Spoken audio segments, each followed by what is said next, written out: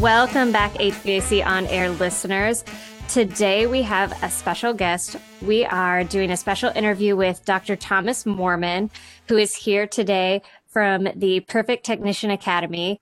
You know, in the past, listeners, we've talked a lot about the skilled trades and the importance of the skilled trades and promoting skilled trades, the shortage in the industry a little bit. We've done some interviews with students. We've done interviews with companies in the industry and how they're trying to recruit. And so today we're continuing that conversation a little bit with Perfect Technician Academy and understanding the background and the uniqueness of this particular trade school. And so we have brought Dr. Thomas Moorman here to tell us more. So welcome to the show.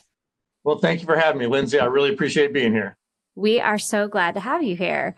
You know, and listeners, just for a little bit of background, we actually found out about this school because they reached out to us. So for future episodes, please feel free to reach out to us. We love to have folks on the show. We love to hear about the content you want to hear. And so that's how this initial relationship got started. So Dr. Moorman, tell us a little bit about yourself. Tell us how you got into this industry and tell us about what makes you so passionate about the skilled trades. Absolutely. So I spent 28 years in higher education as a higher education administrator in the University of North Texas system here in Texas. And so I worked as a vice president for student affairs for 15 years. I was a vice provost for academic initiatives. And 25 of those years I really spent working with primarily health profession students studying to be doctors, nurses, pharmacists, et cetera. But one of the things that I noticed as a college administrator and working on these university campuses is there's a lot of people that come to the university that really don't need to be there, and a lot of them that don't really want to be there, but feel like that's their only option.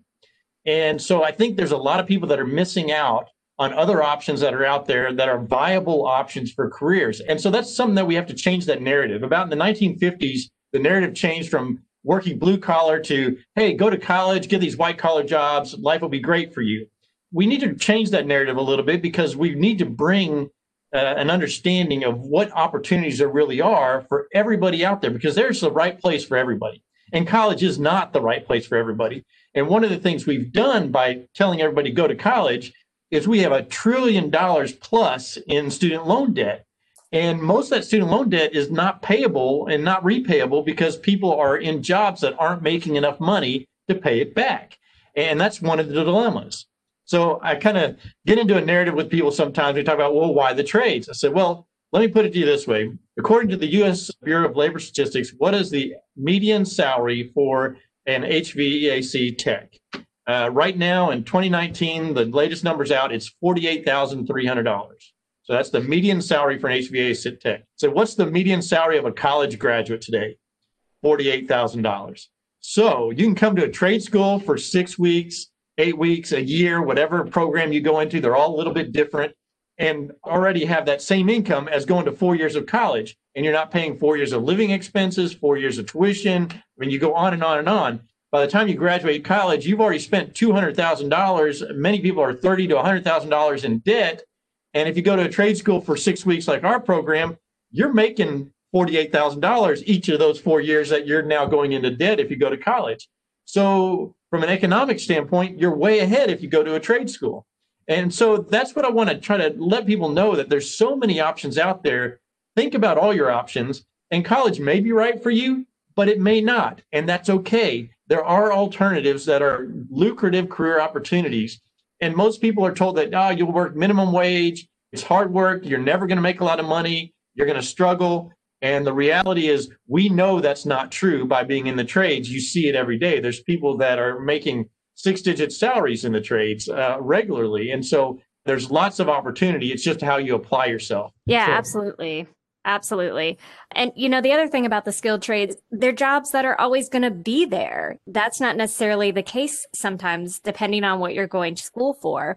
And you have not only this ability to have a salary that lets you have a life, but also a career that's not going anywhere and that is extremely necessary to society. You know, especially I would say in the times that we're in, ACCA put out there that contractors are essential workers. They are needed, especially right now. And so it just goes to show that no matter what the scenario is, you're always going to have a job because there's always somebody that needs to have someone in the skilled trades help them. Yeah, absolutely. Being an essential service, I mean, being designated as an essential service is such a wonderful selling factor as well for the trades. And I kind of tease people all along. I said, I worked in medical education for a long time. And I said, and medicine's always been an essential service. And I tried to tell people that before. I said, when you talk about home health and all the things that happen, you have to have climate control. You have to have a safe environment. And all the different things that are coming out now that you can put into your HVAC systems to purify the air and those kind of things. I said, it is something that's going to benefit the health of that household. And it's essential because a lot of people are spending more time in their homes now. And this summer, I mean, you get these high temperatures, you got to keep people comfortable and safe. And that's a big part of it. So it's exciting to be able to sell it as that as well. Absolutely. So let's jump into a little bit about the background of Perfect Technician Academy. Tell me how the school got started, the history of PTA. That would be wonderful. It goes back a long way, actually, because the Hobson family, they own their own contracting business. They started air conditioning here in Texas back in the early 60s. So Philip Hobson was one of the first people in this area that was putting out air conditioning systems into homes, into residential homes and things. And so they grew their own air conditioning company. But along the way, what they found is really hard to find quality technicians. And people were jumping around and trying to find that group of technicians that they can keep. And so they started training their own for a while. Then they partnered with the local community college and started doing some things with them. And then they decided, we really want to take this to the next level, not just training for ourselves, but training technicians for the industry. Let's do something to promote quality within the industry. And how can we do that? Brian Hobson, who's a Marine, actually designed the curriculum, and he designed it after the military training model. Wow. It's a high-intensity 6-week boot camp for HVAC, basically. I mean, it's all-encompassing. All day long, you're going to be working 8 hours a day in school, 2 hours a day of homework every night, 6 days a week for 6 weeks. So it's a very intense program, but it's really designed after the military immersion models for learning and how they train their soldiers to learn the concept, learn things, and then put them out there and do it. And so that's kind of how we designed it. And that's why we did it at a fast pace, because part of our purpose is getting people into the industry, and it's promoting quality technicians for the industry itself. And then also opportunity for a quality lifestyle for that individual technician. So if they go out and they're successful and they do well. So it's really promoting the individual, but also the industry. Perfect. I think that kind of leads me into my next question. So that background and that history probably lends itself to the particular program that your school is known for. And you focus on bringing veterans into the skilled trades and the industry. So I assume that background is part of it. And I would love to hear more about that particular program as well and how that started, because it's such a good thing to be working with folks and helping them find an alternative path when they come back and they're readjusting to civilian life. Absolutely. And so when you talk about that military transition, that's an important thing to a lot of us for different reasons. It's a personal thing for me, as my dad served from 1941 to 1975. Actually, he was in flight school when Pearl Harbor was bombed, and he was flying in the Pacific 2 weeks later. So he went in as an enlisted guy, eventually became an officer in the 1960s. And in 1975, he decided to retire from the military. He was 52 years old. He said, okay, I've had all this experience in the military. I'm going to take that. I'm going to be a leader out in the community, and life will be great. So life on base was wonderful. We moved off base, and my dad was applying for jobs, and he never worked for anybody ever again after that point. And it caused a lot of strife in our family, a lot of spiraling down, a lot of issues. My mom went back to work. I mean, a lot of things ended up happening because he thought this transition would be pretty simple, straightforward, and it just isn't. And most military members find that. Sometimes they'll find their way very quickly. Sometimes they don't at all, and they end up homeless. There's all kinds of things that can happen. And so from a personal side is anything we can do to make this transition easier for the veteran. We're not only doing the individual a favor, we're doing their immediate family a favor, we're doing their extended family a favor, we're doing their community a favor, we're doing our military a favor. And so it's very important. Anything you can do to help that adjustment, it's going to be a bonus. There's a lot of military families in Texas. Texas is a very military-friendly state. The Hobsons have a lot of connections through the military. Even Philip Hobson served in the military as well. And so through that, when the school started, that really wasn't the focus. And even now, we say it is a focus of ours, but it's not the only focus. So about 65% of our students right now are coming from the military side. So it's grown to that point, but it's still not everybody. We have a lot of people coming from contractors and a lot of people coming from the community as well. But the thing with the military guys is many of these guys have a lot of technical training already. They don't know anything about air conditioning necessarily, but they're easy to train into the industry because they already understand electronic switches and how things work, motors and all those things. And now it's just a matter of training them on these specific types of equipment. One example I give is I was talking to a soldier at Fort Bliss who did Patriot missile systems, and he's an infantry guy. And he says, I joined the Army because I didn't do very well in high school. I have no intention of going to college. And everybody's telling me, use my GI Bill to go to college, and I just don't want to. And you can tell his facial expressions are down. He's not real happy about it. And I said, well, tell me about this Patriot missile system that you work on. And he starts talking about the GPS and the radar and the cooling system that it has to have to operate. I mean, it goes through all the different pieces of the puzzle that make that machine work. He said, yeah, but no municipality needs a Patriot missile system in the United States. I said, yes. But if you understand how to repair that high technology and sophisticated equipment, I guarantee you we can retrain you to fix a home air conditioning system. And so that's, you see their eyes wide, they become excited again because, they don't want to go to college and you think a 6-week program, I can do this. And it becomes manageable. And now you've opened their eyes to an opportunity that they didn't even see in front of them before. And that's something we want to change the narrative of some of these guys coming out of the military about the opportunities that are out there for them. I mean, there's just so many good things that you've just talked about there. The concept of readjusting to civilian life, that's true. They go from serving our country and protecting its citizens to coming back and, what's the next step? And I think the transferable skills into this industry just make so much sense, especially as the systems get more complicated and we have new regulations. And it's not just about the physical aspects, but you have the electronics, you have the new technology around modulation and other types of products. It's endless. And so I think it all makes so much sense that would be a group of people that would fit well into this industry. And it's not just the technical skills. They have the soft skills that we're all looking for as well. And that's the thing people overlook a little bit. They have the yes, sir, yes, ma'am, the interpersonal skills that they get along. They keep a tidy truck, a tidy toolbox. They clean up their messes when they're done. They make it look good. The customer's happy.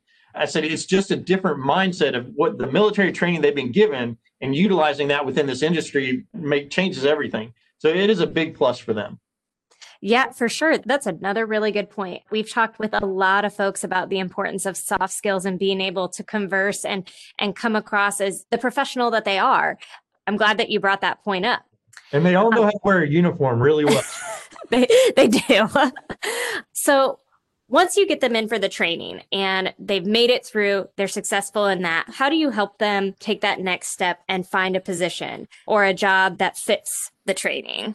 Right. So for some of the military guys, if we meet them on a military base during a job training session, things like that, we'll actually ask them, where do you want to live when you finish school? If you come to school, where do you want to live? A lot of times it's not the base they're at. My wife's hometown, I promised her when I got out of the military, we're going to move back there. Or I want to live by my family again, and they live in Indiana.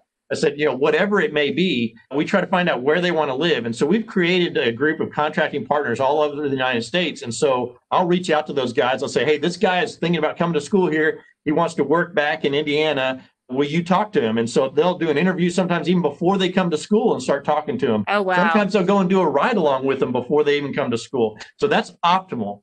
Now, the reality, some of these guys are making a decision 1 week, 2 weeks before they come to school. So that's not really feasible.